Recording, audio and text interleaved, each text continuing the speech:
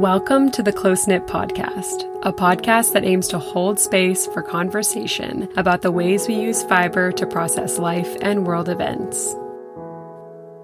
I'm your host, Ani Lee. My interest in fiber goes back to childhood, when I'd pore over bedding catalogs and obsess over fiber content and thread count. My mother, bless her, taught me to knit at age 10, and I've fallen increasingly in love with all things fiber ever since. I started the Close Knit Podcast in 2016, and I've had the pleasure and privilege of speaking to over 50 incredible people since then. On this podcast, you'll hear from all kinds of folks who share a love of fibers, from full-time practicing artists to those whose main practice is mending their garments. I'm interested in hearing and sharing as many people's stories and experiences with fiber as I possibly can, because I believe each of these unique stories is powerful and teaches us more about how humans use fiber to make sense of the world around us. This podcast is supported by a very special community on Patreon. Pledging just $5 a month there helps me keep Close Knit up and running by covering hosting and streaming costs and paying my wonderful editor. I cannot thank you all enough for your support, as it's what enables me to sustainably continue this work. So if you've ever enjoyed an episode, please consider pledging your support at patreon.com/closeknit. That's www.patreon.com/closeknit.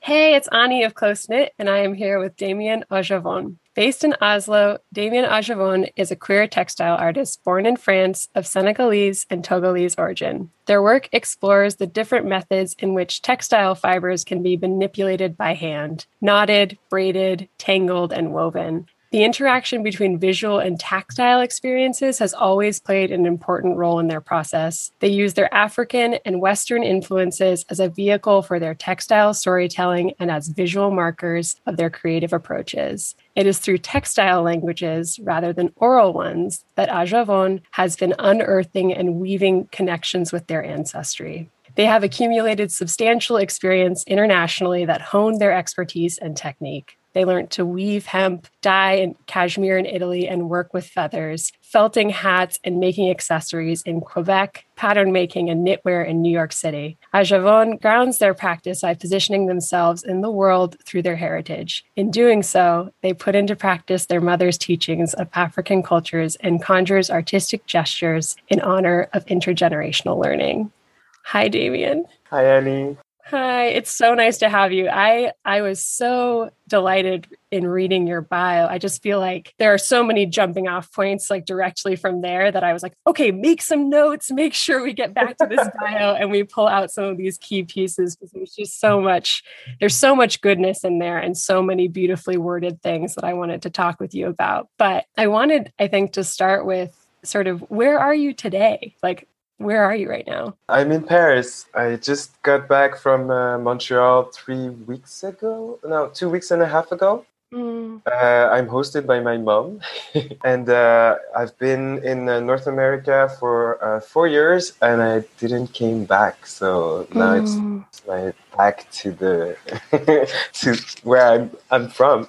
Yeah. And what were you doing in Montreal? What were you doing in North America? I just graduated from the Contemporary Textile Center of Montreal. It's a technical course where you learn knitting, weaving, embroidery, dyeing, and jacquard. It's a really specific course where you learn textile construction, and it's I did it in 4 years, but it's a 3 years normally school.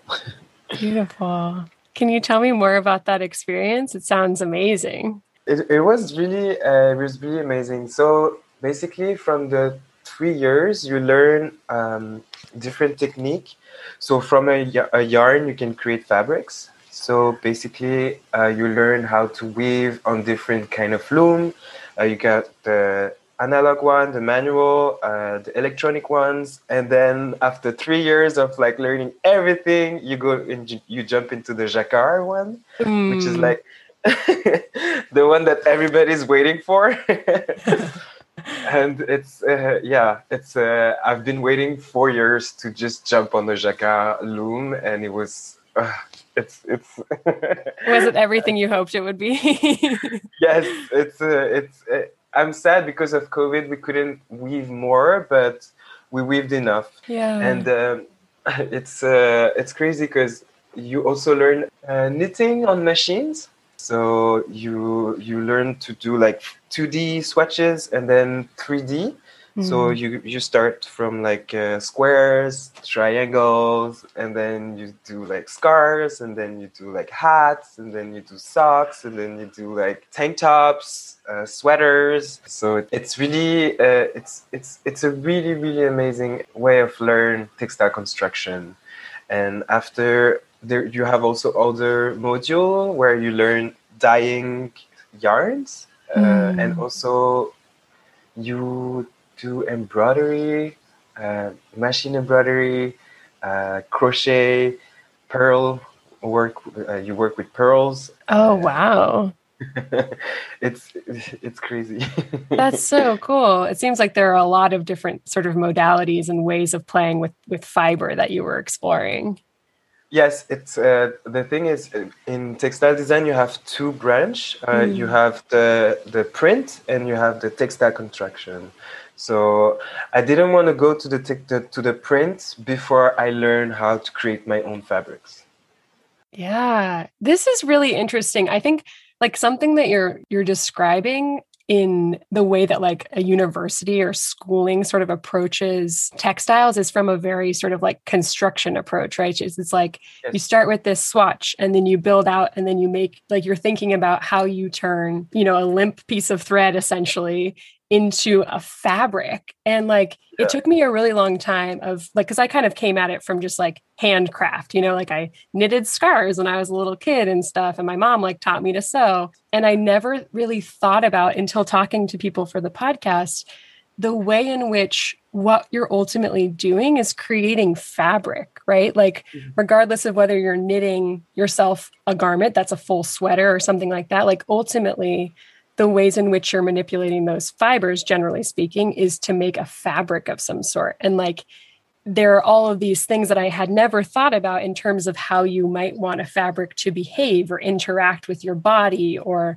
the wearer's body or the climate or something like that. And I feel like there's maybe more of a acknowledgement that that's what you're doing, like from the jump when you start in school, maybe. Yeah, it's really complex, and it's more complex than we think, because you learn a craft, you learn something that is not commonly in schools. Usually we learn how to like become a lawyer, a doctor, or a painter, or I don't know, an artist. But the craftsmanship that is like learned in technical school it's a totally different approach from the classic learning, because it's technical, it's less intellectual, and there is less creative also, because it's an execution and a repetition of a movement, and you learn it, and then for weaving, for example, it's like it's a dance, you prepare your warp, and then you take off your warp, and then you put your warp on your loom, and then you put every thread one by one, and then you weave. But it's the same movement, all of them. It's exactly the same. And we teach you how to make the same movement, but to have a specialization somehow. And I don't know why I bought it. I'm into it. I love it. Well, I love the way that you just described it as a dance. Like that, very much dance was something that was kind of part of my early life, and like very, very young, my mom kind of got me into movement. And I feel like that's so, especially with weaving, that feels particularly true. There's something about the fact that you need to like really gesture your body quite far away from you to like set up and warp a whole loom. And then to be able to like, if you're working on a big floor loom, you're kind of, I guess no one can see what I'm doing, but yeah, I'm like pulling the air towards me with my fists. It's a really big movement, but there is this sense of there's a rhythm, there's almost a melody to what you're doing. You can kind of find this rhythmic this rhythmic place. I think that's really special. Yeah. And you find your beat too. It's the same. All of the craft has a repetitive thing that makes a dance. It's the same for a cobbler. It's the same for someone who does ceramics or someone who does print. When you do like, how do you call that? Silk screening. It's the same. You put your gel and then you put your frame. I kind of see that as like everything should be a dance, especially in craftsmanship. Yes. I don't know why. I love that. Yeah, that really resonates. I'm having a little moment over here. That's really sweet. I'm wondering too, because you mentioned like you wanted to sort of start with this technical understanding of how construction worked before moving into print. Is print ultimately like something you want to explore? Have you done some printing? I'd love to hear more about that.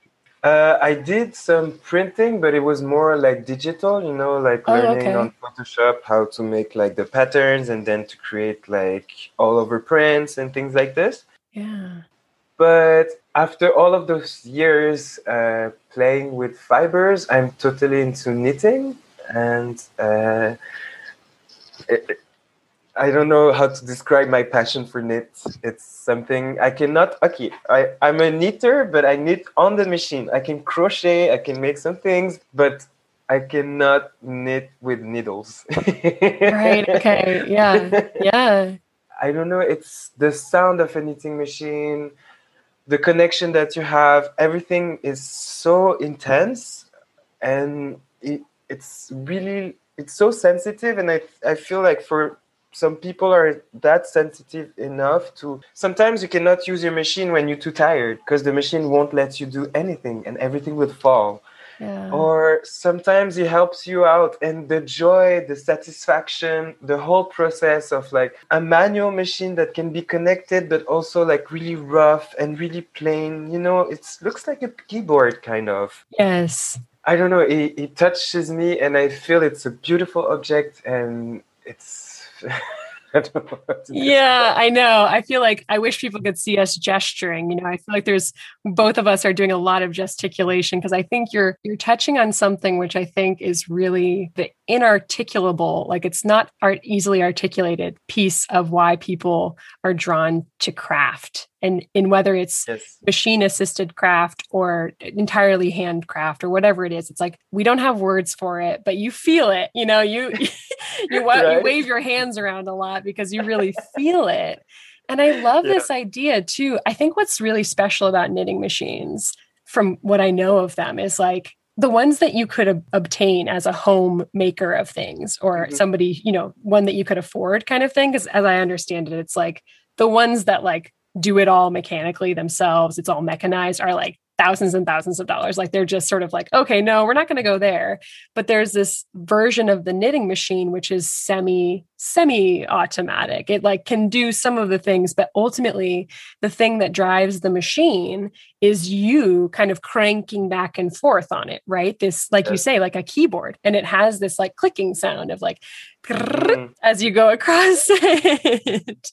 And it's like this machine that didn't quite get as mechanized as other machines did or as automatic, right? It's like you still have to very much, it is a bit of an extension of a human body because you can't do it without a human operating it, right? That's the thing. It's sad because it's a machine that is so complex, but people don't know it enough. Yeah. And it's always weird. And I feel like in craft sometimes, like especially in textile, it's always difficult to talk about a machine without showing it because people don't get it.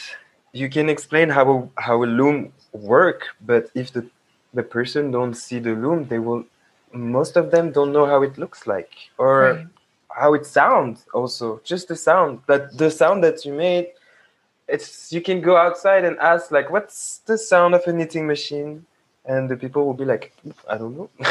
Yeah. I mean, I don't even know that people, like generally people have a concept of like how a sweater that they bought from a store would have come together. Like, I don't know that that's something people have a concept for, This is a fight that we can have for years and years and years. First of all, I think people don't know the difference between like cashmere and merino or alpaca or mohair or cotton and linen.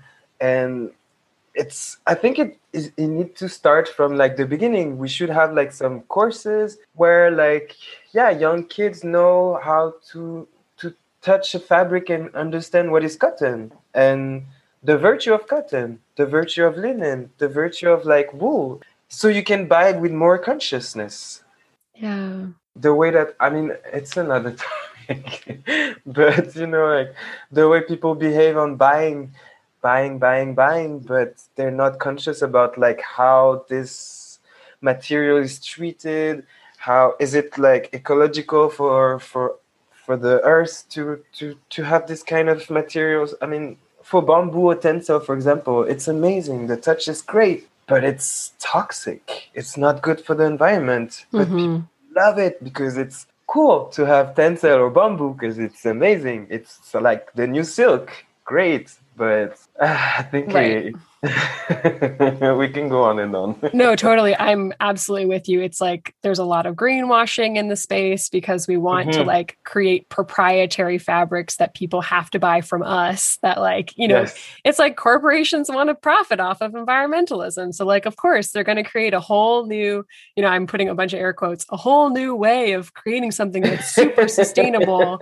When like you're saying, it's like we have just like thousands, like eons of years of knowledge of natural fibers around the world. And it's sort of this thing that I feel like you're right. We like don't necessarily have the same appreciation for it. I think thankfully the listeners of this podcast, generally speaking, do. So we're probably preaching to the choir, but I feel like at least in America, and I'd be curious to hear what your experience of this has been, either in Canada or in France, where it's sort of, I feel like in America, there's kind of there's been drawn a connection between the way that like an animal is treated and the way that something is farmed, and then like how food ends up on your table, right? Like there's been a connection made between sort of farm to table dining and how that might be better for your body. It might be better for the planet. It might be better for the people involved in the supply chain. And I feel like it seems really obvious, I think, to people I talk to about that same thing applies to the textiles you clothe yourself with, you know, like the people who were involved in the process, the animals that were farmed for that process or shorn or whatever the work was. And I feel like there's just sort of, it seems obvious to me, but it's like somehow maybe the food space is like 10 years ahead of like where the textile space is. I don't know if that resonates for you in the places that you've lived. I'm just curious. In North America, it's going to be super weird what I will say, but I think fast fashion was like our common enemy for people who works with like fibers in general. But I think that they're like getting to a point where they're like more showing the consciousness that they have with their materials and the way they treat their employees. There is like now this like no privacy, and they explain how it works. Some of them. Right. I mean, I won't talk for all of it. Right. But I feel like North America is really aware. It's getting more aware about like where the fabric are coming from, what is like the use for, and where it's from, how it's gonna be treated, and how it's gonna be on you, and how you're gonna use it. In France also, I mean, it's been 4 years I'm not in France, but I know France for like small brands and like French brands, they have a really strong politic about like their fabric and material, where everything's from. And it depends from, for example, I will use, I know it's not nice to use branding, but there is two brands that I really love from France. One is called Saint-James. It's old. I think it's here for more than 100 years. It's like this brand that was used for from the Marines, les marins, and everything is knitted.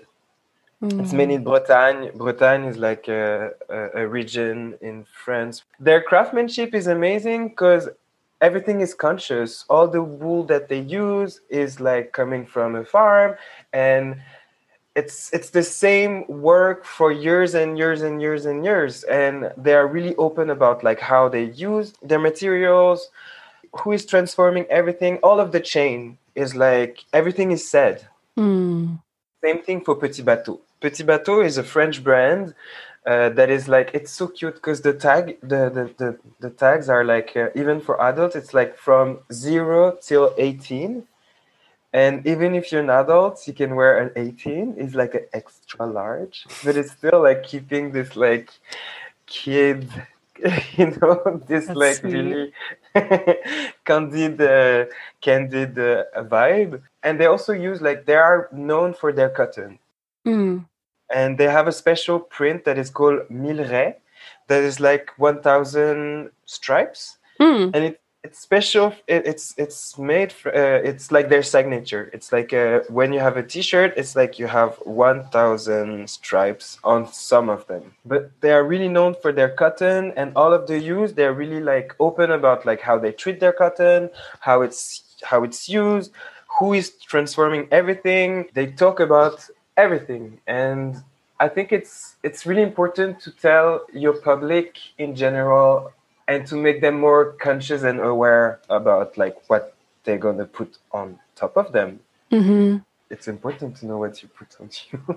I don't know. Right. I mean, it's like we have laws around nutritional labeling, right? Like we say you need to say what was in this, but it's so kind of obscured when it comes to textiles. Like even especially talking to people who are trying to source textiles in a way that is sustainable, ethical, like whatever word you want to use for it, holistic, transparent. They're trying to think about it. It sounds like it's so hard to actually get the information that you want. Like you can call up your supplier and they'll be like, we don't really know actually. Like there's no certification, there's no specificity around like necessarily whether every piece of like every fiber that went into this like merino fabric came from the same, it certainly didn't come from the same farm. Almost never is that the case. It's like, well, probably there were a bunch of farms and they were probably somewhere in Australia if it was merino.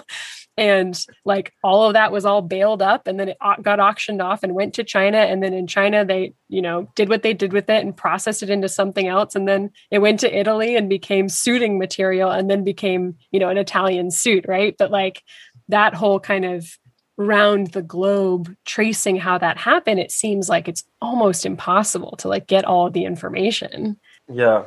That's the sad part, because we're losing a lot of information, and it should be traced from the moment it's out of the farm until it's on you. It's so important to know all of this, like, way of, like, I don't know. But, I mean, for us, it makes sense. But I think for people who don't really care and just want nice clothes, I don't think it matters. Right. I know it seems so obvious and important to me. We're like, I'm like, of course I want to know these things. But like the other thing about that too, is like, it isn't yet the norm. So it's not like it just sort of happenstance. It's like, oh, it just happened. And I bought this shirt because I liked the way it looked. And it just so happened to like, be, the supply chain happened to be transparent and it was a really great garment. Like we're not at that point where people are sort of like accidentally buying stuff that's really nice. Yeah. Like, oops, I guess this was well made, but like, I just thought it was cute, that kind of thing. I feel like we have some work to get to that point, but I'm wondering, like, I'm always wondering whether people have more solutions to this, or like it seems like a university space might be somewhere where people are like, yeah, we've started the pioneering project where we were able to trace something from start to finish. Like, were there projects like that going on? Was that part of the conversation? I think so. I think people are getting more aware and there's more studies about it.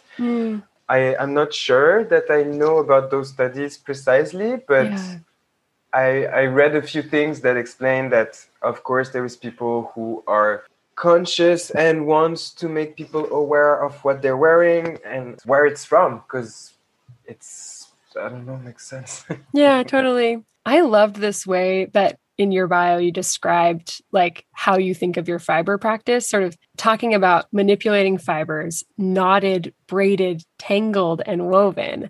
I like thought that that was a really special way of thinking about that. In particular, the like tangling. I don't know. I know you've been working with fibers in lots of different ways, and you were mentioning that like knitting has really, like machine knitting has really found a space in your heart in a big way. But I'd love to just hear about kind of all the different ways in which you've manipulated fibers and what that's been like. Alors, to start, I've been using yarn and transform them.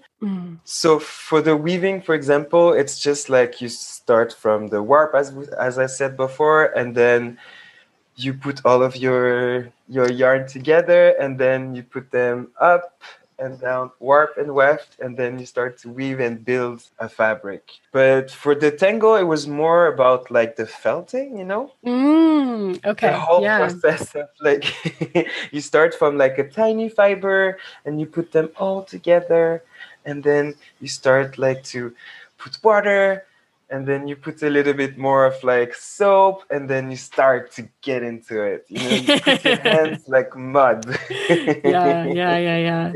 And then you shake it, and then you give it a form. It depends.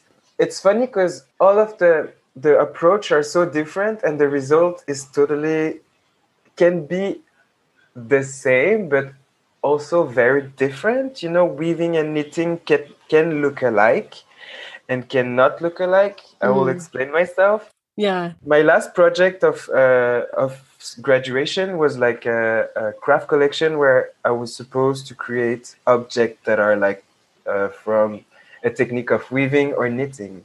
I knitted all of my bags with the machine, but all of my teacher thought that it was weaving. Really? Yeah. Until they took a step next to it and they touched it and they were like, oh, okay, this is knitting. And I was like, yeah, it is.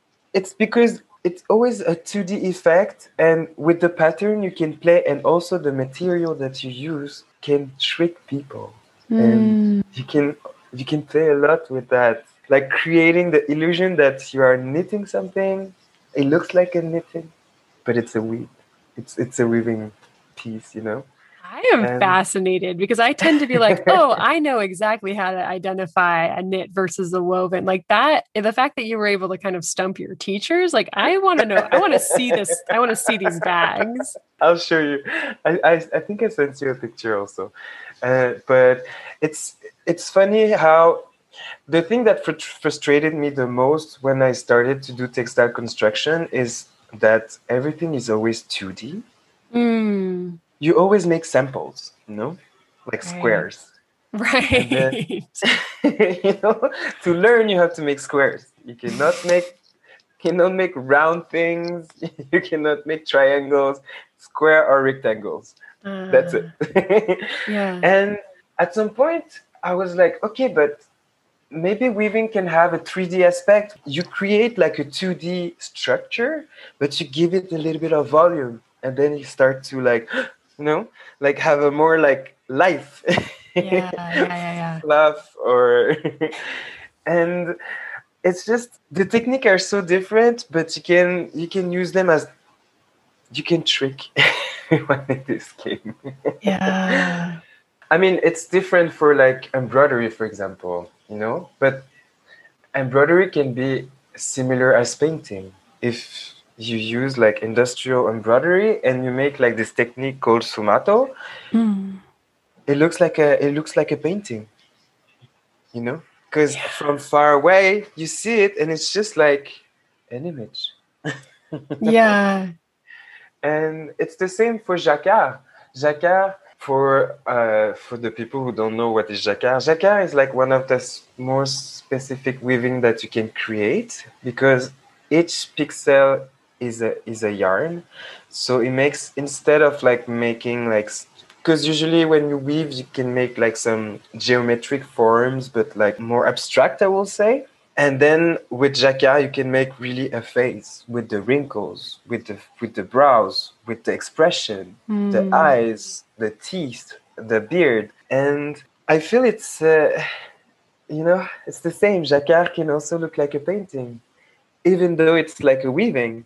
And I like this idea of using those old technique of like, weaving something and it looks like something else, but it's always the same. I don't know if you did you get me? Yeah, I do. And I think that kind of work of using fiber to end up in what is traditionally thought of as a more fine art space, like I'm, air quotes, right? Oh Like, yeah. oh, this looks like a painting, then I feel like there's this level of like societal kind of like privileging of that, where it's like, oh, well, Yes. that like it's more in my definition of what fine art is. I'm using lots of air quotes here. You know what I mean? Oh my God, yeah. This snobism of like arts and craft are not Yes. as fine art. I'm going to I got accepted to do my master's in Oslo, and I'm gonna do a master in arts and craft. And it's so funny because the department of fine art is on a part, and the arts and craft is on another one. And all the time that you have an exhibition with textile artists, it's arts and craft. It's not craft. I don't know why it's put on another category, and you can see that it's the same. It's the same approach. It's not the same work, of course, because it's not the same knowledge, but the approach is the same. Yeah, there's the same level of creativity and skill and dedication and honing the craft. Like I think it's interesting because I think about like craftspeople and craftsmanship, the word craftspeopleship, I guess, like degendering that word, like this idea that like there's to me, that really evokes like a dedication, a maybe like lifelongness. Like I think of a cobbler, like you mentioned earlier. I think Yeah. of somebody who's maybe generationally been involved Mhm. in this craft, but it Mhm. feels, and that feels good and important. Like those feel solid to me as definitions Yeah. for the word craft. But this kind of like modern devaluing of the idea of craft. It feels like, oh, but a craft is just like a hobby. It's a thing you get a kit for. It's like, oh, you're busy from your modern life and you want to take a break. So you get a kit so you can do your crafts, Yeah, it's always, I don't know why craft is always put on a box or like on the side, like it's not as valuable as like painting or like sculpture. But we do textile, and to be honest, like it's a form of sculpture, you know? Like Totally. knitting a sweater with needles is sculpture, is a sculpture. It's just not the same medium and not the same material, but you build from a yarn, you create like a whole structure. Yeah. So I just feel that it needs to change, and it's funny because recently we got a bunch of friends from Montreal. We got invited to do a group show, and the theme was like to deconstruct arts and craft and Oh. present craft as like art. And it's always difficult, to explain to someone that don't know craft that it's also art, Mm. and that we also can be really contemporary and modern. I know when that's the thing also, because we are the young generation of like craft person who does like knitting or weaving. And I know when we talk about craft, we think about those old quilts or those old like like tablecloth or this old like embroidery, and this like it's part of like the history. But there's so many young and fresh ideas, and new people are using craft as like a way of expressing their self. Sometimes it's an extension of their personality, sometimes it's like the expression of like their political value. And I feel it needs to have the space that it deserves, and not to be just like craft, Yeah. like Yeah. Well, and this expectation that like it is only one thing, and that's something that this person has sort of memorialized in their brain as the way that they perceive of craft. Or like, oh, well, that was the doily that my grandma made, or that was, which no doubt was like really hard to make. There's a lot of work. There's like so much work out there that like it doesn't share my aesthetic sense, but I have so much respect for, because I know that took a really long time to make, and it took so much effort and patience and focus and just all of this stuff that I'm like, kudos to you, person who spent 200 hours making this doily that I don't love the look of, but like, there's, I think when you spend the time working on whether it's machine or entirely hand, it's like you start to understand just how much effort goes into it. Yeah, that's the thing. Also, when you study with people in craft and that have like a different taste, the thing that we used to say, to not be like, a little bit like condescending or something. We're like, oh, she's an amazing craft person, but she's not creative, because the execution is there and the technique is there. It's not my cup of tea, but it's theirs. And I think we need to have this respect for like a work that takes a long time and patience and like passion, and and it needs to, like, the dust needs to go out from all of that, and be respected. Yeah, shaking out the dust feels like the right thing, right? Because I feel like there is this like air of dustiness, like it's, oh, that's old, that's like, that it's something that our grandmothers did, or our forefathers or something like that. That's the thing. And there is something that bothers me a little bit as a craft person, is like the people, when you tell them that you are doing like textile, the first thing that they ask you is like, are you making clothes? It's a common reflection I get when I don't know for you, but when I say I do textile design, it's like, are you making clothes? And I'm like, no, I do textile art. And then at the moment they're like, okay, but it's not clothes, it's art. How do you make textile art? Well, you do installation, you play with fabric, you tangle them, you braid them, you dye them, I don't know. But I think it needs to to have a fresh air, and that everybody needs to understand what is textile design and what is textile construction. Yeah, that's a good distinction you're making. And I think like, because I come at it from this like home crafter perspective, not to belittle what I do, I shouldn't be like, oh, I'm a home crafter. I craft, I make things with my hands, but part of why I was drawn to it was that it was utilitarian to me. Like the way in which I envisioned the thing working out was that it was ultimately going to make something that I could keep me warm, keep someone else warm. And so my perception of like how why I get interested in textiles a lot of the time is because it's like, it feels in some way practical. It's like, oh, I can make this thing and it can keep me warm through another season, or I can unravel my sweater and knit it into something else. Like I recently finished a sweater that I had knit into another sweater a couple years ago, unraveled it and turned it into a new sweater. And that kind of magic, that kind of like, yes.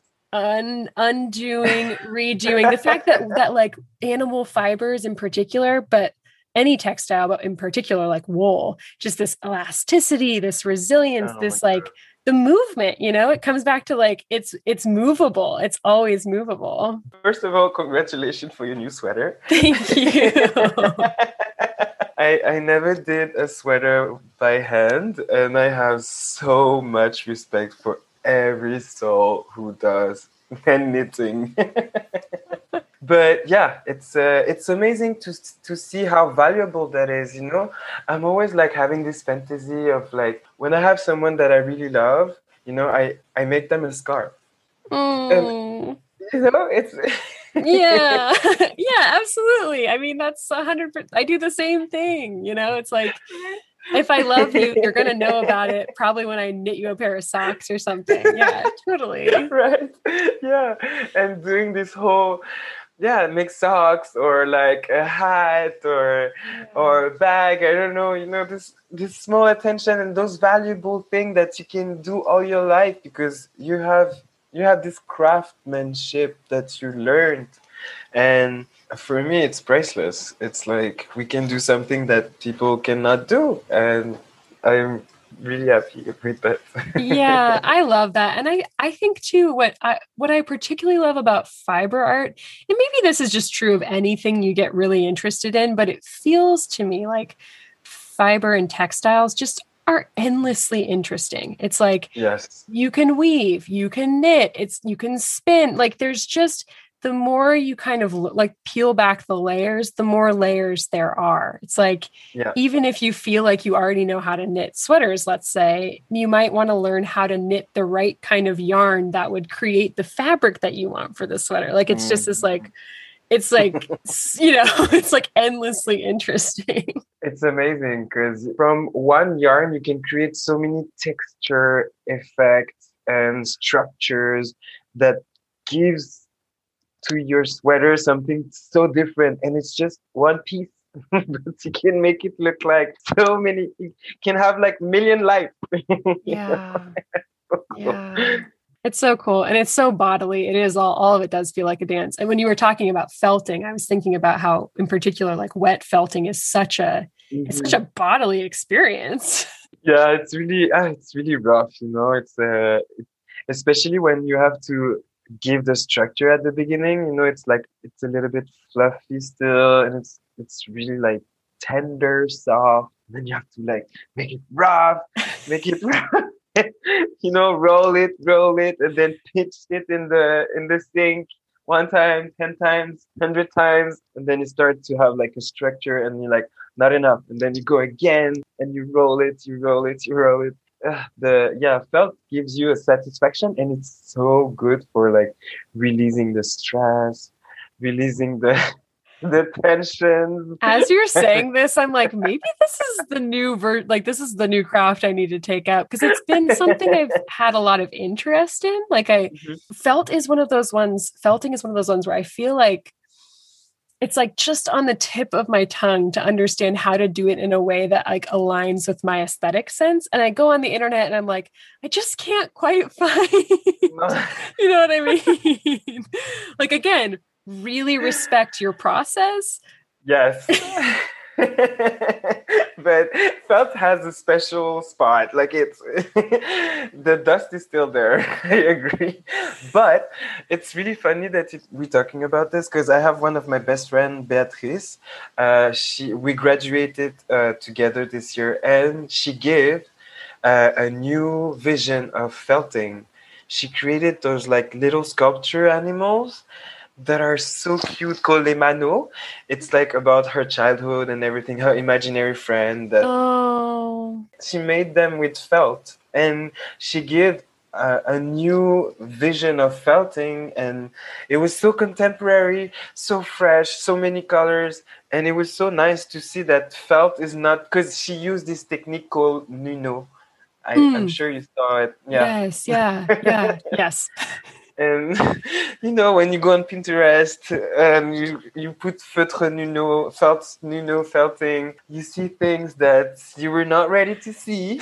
Respect still the technique. It's really beautiful in a way, I guess. I'm sorry.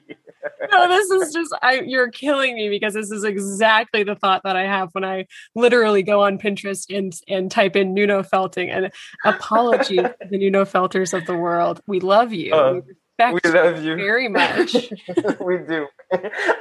It's a technique that I had to learn when I was in Quebec because this lady like was doing all of those that we saw on Pinterest. She was doing those scarves with like she was bringing saris, silk saris from India, and we were like Oh, incorporating like pieces into the felt. It was a whole universe, and it was super interesting to learn the technique. And Beatrice did something fresh with it. She used this technique that we usually see on like scarves and like hats and something like more for a public that is more older, I would say. And she made those really funny sculpture, and yeah.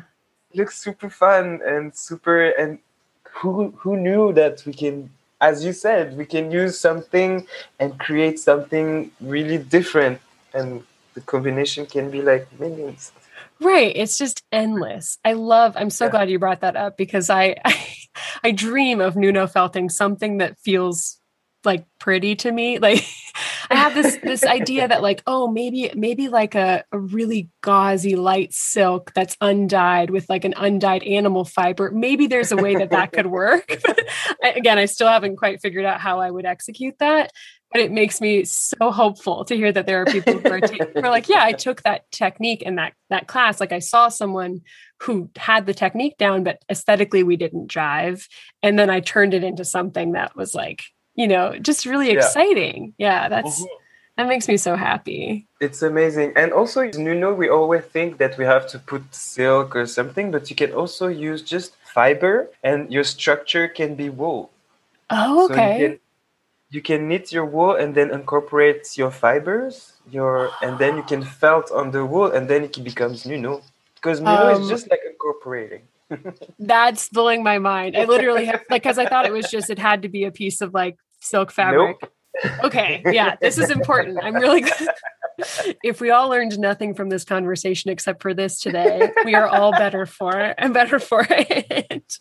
Oh, that's so cool. That is just so cool. Yeah, so you can have so much fun with Nuno. You will see like incorporating like vegetal, flowers, everything that you want. Oh, that is just so cool. Oh, that's amazing. So I'm curious, you've just been accepted into this program. You haven't yet started it, right?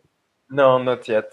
Oh, so exciting. Yeah, tell me about that. Tell me about what you hope you'll do, maybe. Oh my God, it's a long way because I never thought I would go to university first, and then COVID came, and I was just like, okay, I'm just gonna follow my guts and just like apply to a master program in textile. Why not?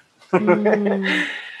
And I was wondering, like, I was like, maybe London, but London is too, like, Central St. Martin or Royal College of Art is like, it's cool, but I wanted something a little bit atypical and with all the machine that I dream of, a small place. Mm. And I remember a friend of mine told me that Scandinavia is a good space for art in general. And I saw this academy. Okay, I really hope that the people from my school will never hear that, or otherwise, my bad. At the beginning, I was so condescending about the school. I was like, "Oh no, I don't want to apply those," because I wanted to apply to Gothenburg in this program called Textile and Movement. Mm. It's like textile, body, and space, which I got also accepted in, but I will decline the Oh, offer. okay. Yeah. And then I applied last minute, the last day. I rushed everything. It was just like, oh yeah, like who knows? And then they were the first one they gave me the answer like the day after. They were like, Damien, we want you in. Just like, oh my God, how life is so funny. I was dissing the school, the program, the website. I was like, yeah. And then suddenly it's the school that is like so cool and the teacher are amazing and everybody is like so welcoming. And I'm like, see? Oops. Well, I feel like it's interesting, right? Because right before we started recording, we were talking about internet friendships and how sometimes internet to real life is like a quick, it's obvious. It's like, yes, this makes sense. But I feel Mhm. like there are instances still that like, maybe we're not giving them the benefit of the doubt that like, maybe their website's a little out of date, but maybe they're great in person. That's the thing, because I wanted a school where the textile, the knitwear department was really, really developed, because I want to use like industrial, semi-industrial, and analog machines, but I also want to do a lot of jacquard, and the list of the material was not there, the machines, and I was just like, oh, it's weird, and they don't, and usually schools are like, oh, we have all of those machines, you should come because it's the best and you're gonna have the best. And I was like, not convinced. And then after all, like, they have everything that I need, and I just feel like, the IRL might like slap me again in the face. But I'm really thankful and I'm really grateful that this experience is like coming to life and that I'm going to Scandinavia to do some jacquard in the middle of Oslo. So cool. That sounds like such a dream. Kind of. I've been once in Scandinavia and I don't have any memories of it because it was a boozy weekend. So Scandinavian can be really wild on the weekend because it's the only moment that they drink. Oh, interesting. Yeah, because they're really like, it's a Nordic. They're really, really, really, really good on the week during the week, and then the weekend it's the apocalypse. Interesting. They know how to party hard. That's going to be fun. That'll be a fun experience to be able to have the surroundings of like deep focus and the machines that you're excited about during the week. And then maybe a little space to like, yeah, just sort of jazz hands. Yeah, we're jazz handing. That's what we're doing here. Sparkle on the weekends. Just a bit. Yeah, because this experience will be really interesting because it's my thesis will be about like protection. I work a lot with protection. How can I like translate my storytelling and all of the things that I feel protect me? And now, it was more, my technical school was like more doing like samples and thinking about it slowly, but the reflection was not pushed. And now I will have 2 years to just like create things, build more than like squares and rectangles, Yeah. like huge things, objects, sculptures. And I'm really excited.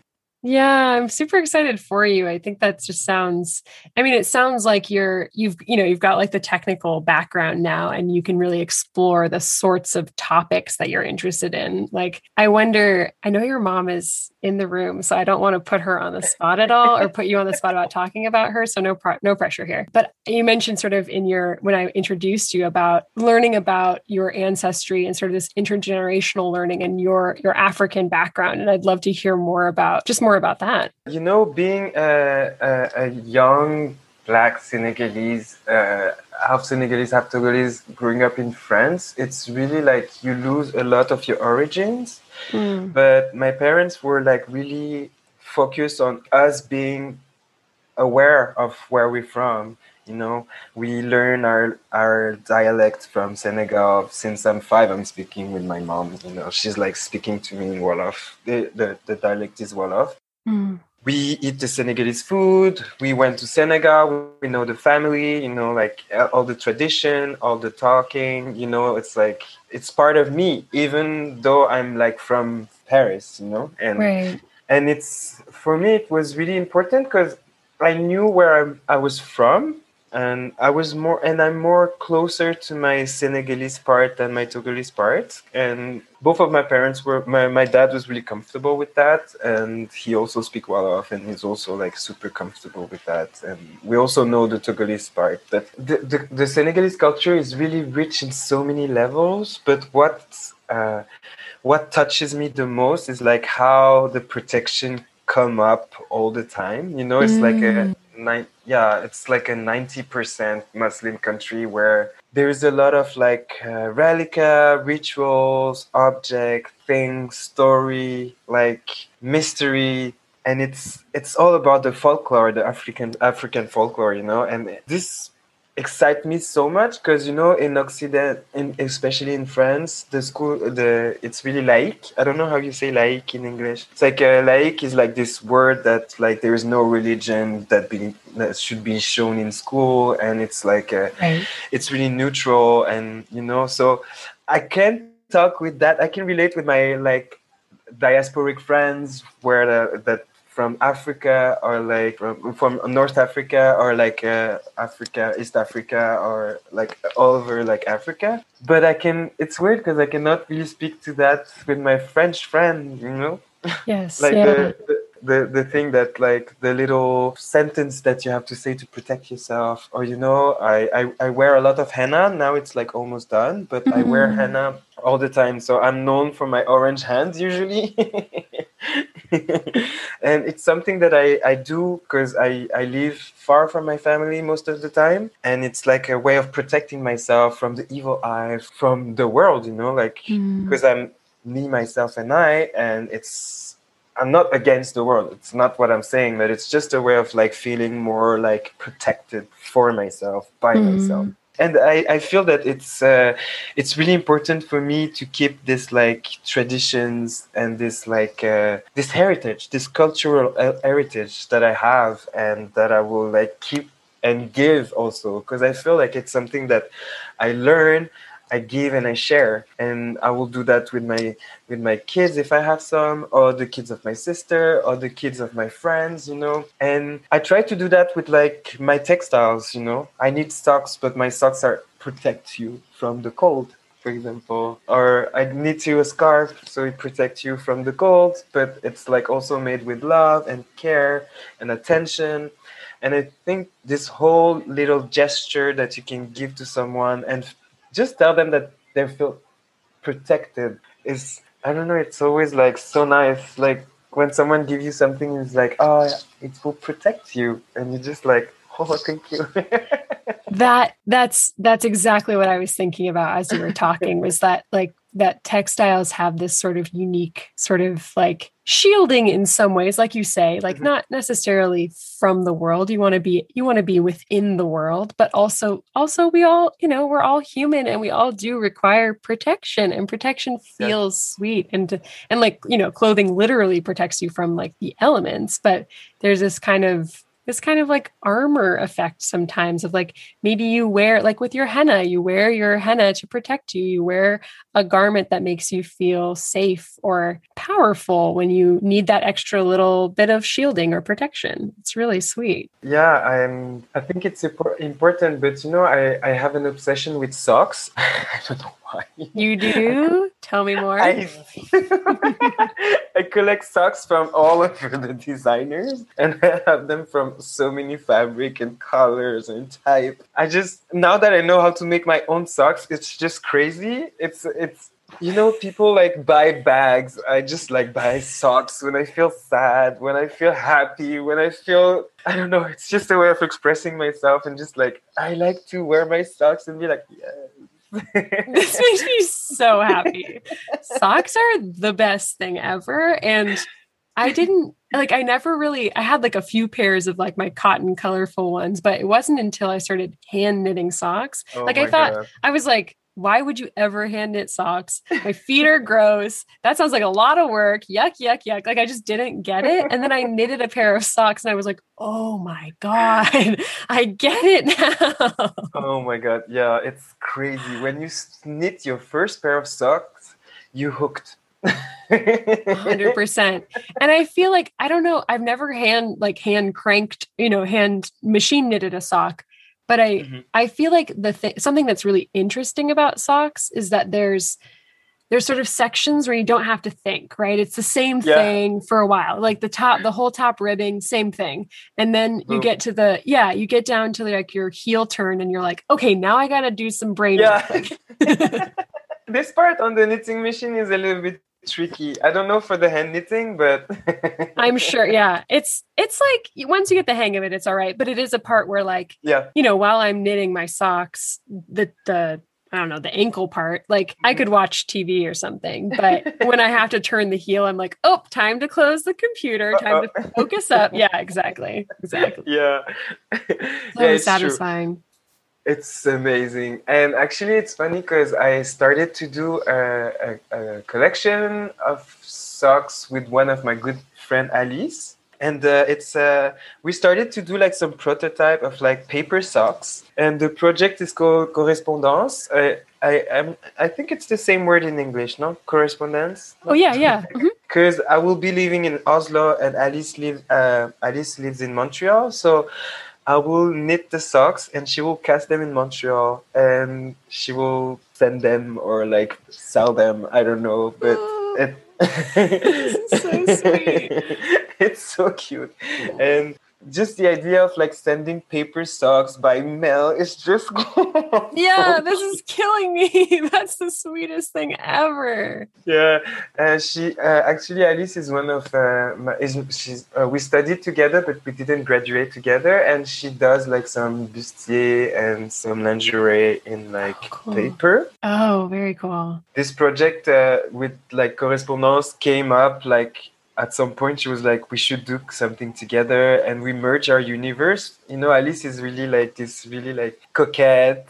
She and I just loved it. Both our universe, Perluette and mine, just like merged to like build socks. It was Yes. just like best of both worlds. That's the sweetest thing. It also makes me feel I've been having like a time trying to figure out existence offline, but still feeling connected to people. Like I felt so grateful that Saba introduced me to you because I was Yes. like, I want to know about people. And, you know, like the internet makes it really easy to do that, particularly like Instagram and stuff. And when you're not using it, it's like, but what do I do?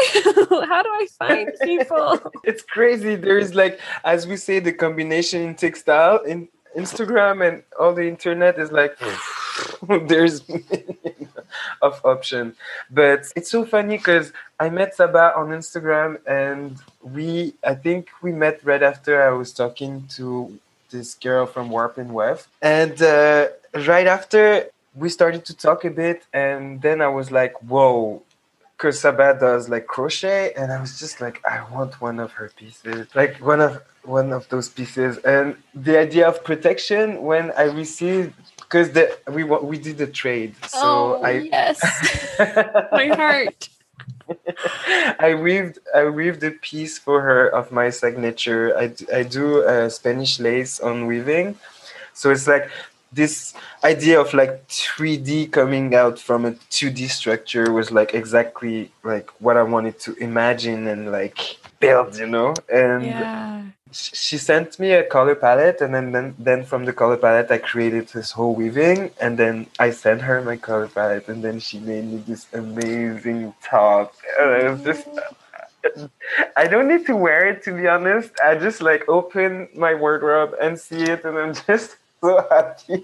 Yeah, trades are the best thing. They just make me so happy. It is, especially in our community. I think it's important for us to trade and just, I know it's like the work has a value, but for us as like craft people, it's fun to just like trade, exchange, have, I don't know, it's like it should be so much fluid.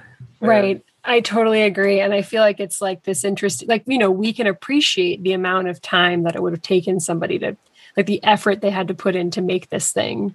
Whereas I think, especially if you're making garments and stuff like socks, like you'd have to price them in such a way that it would just feel really hard to sell and really uncomfortable. And anybody outside of out of like the textile community would be like, I don't understand why this is priced this way. So that that sort of reciprocal exchange of like, you spent 10 hours working on this beautiful top and I spent 10 hours, you know, more. I'm sure you guys spent more time than that, but like there's a pair of socks or something, like I spent 10 hours working on these socks. It just sort of that reciprocal exchange of just like time for time feels really sweet. Yeah, it's so humble also to like share your craft, your knowledge, and yeah, to give it to someone else that gives you something in exchange. And I don't know, and it should be like this. Yeah, we should trade. I so agree. Every time I do it, I'm like, I need to be doing so many more of these. And then I'm like, wait a minute. Okay, I can only knit so many socks. Slow down here. Well, I am so glad to talk to you today. Oh my God. Same. Thank you for joining me. Yeah. Thank you for having me. I'm so honored. And it was my first time doing a podcast. Oh, I'm honored to be the host of that. That's so special to me. Yeah, thank you so much. And I laughed so much. I'm so happy. Me too. It made my day. Oh, thank you so much.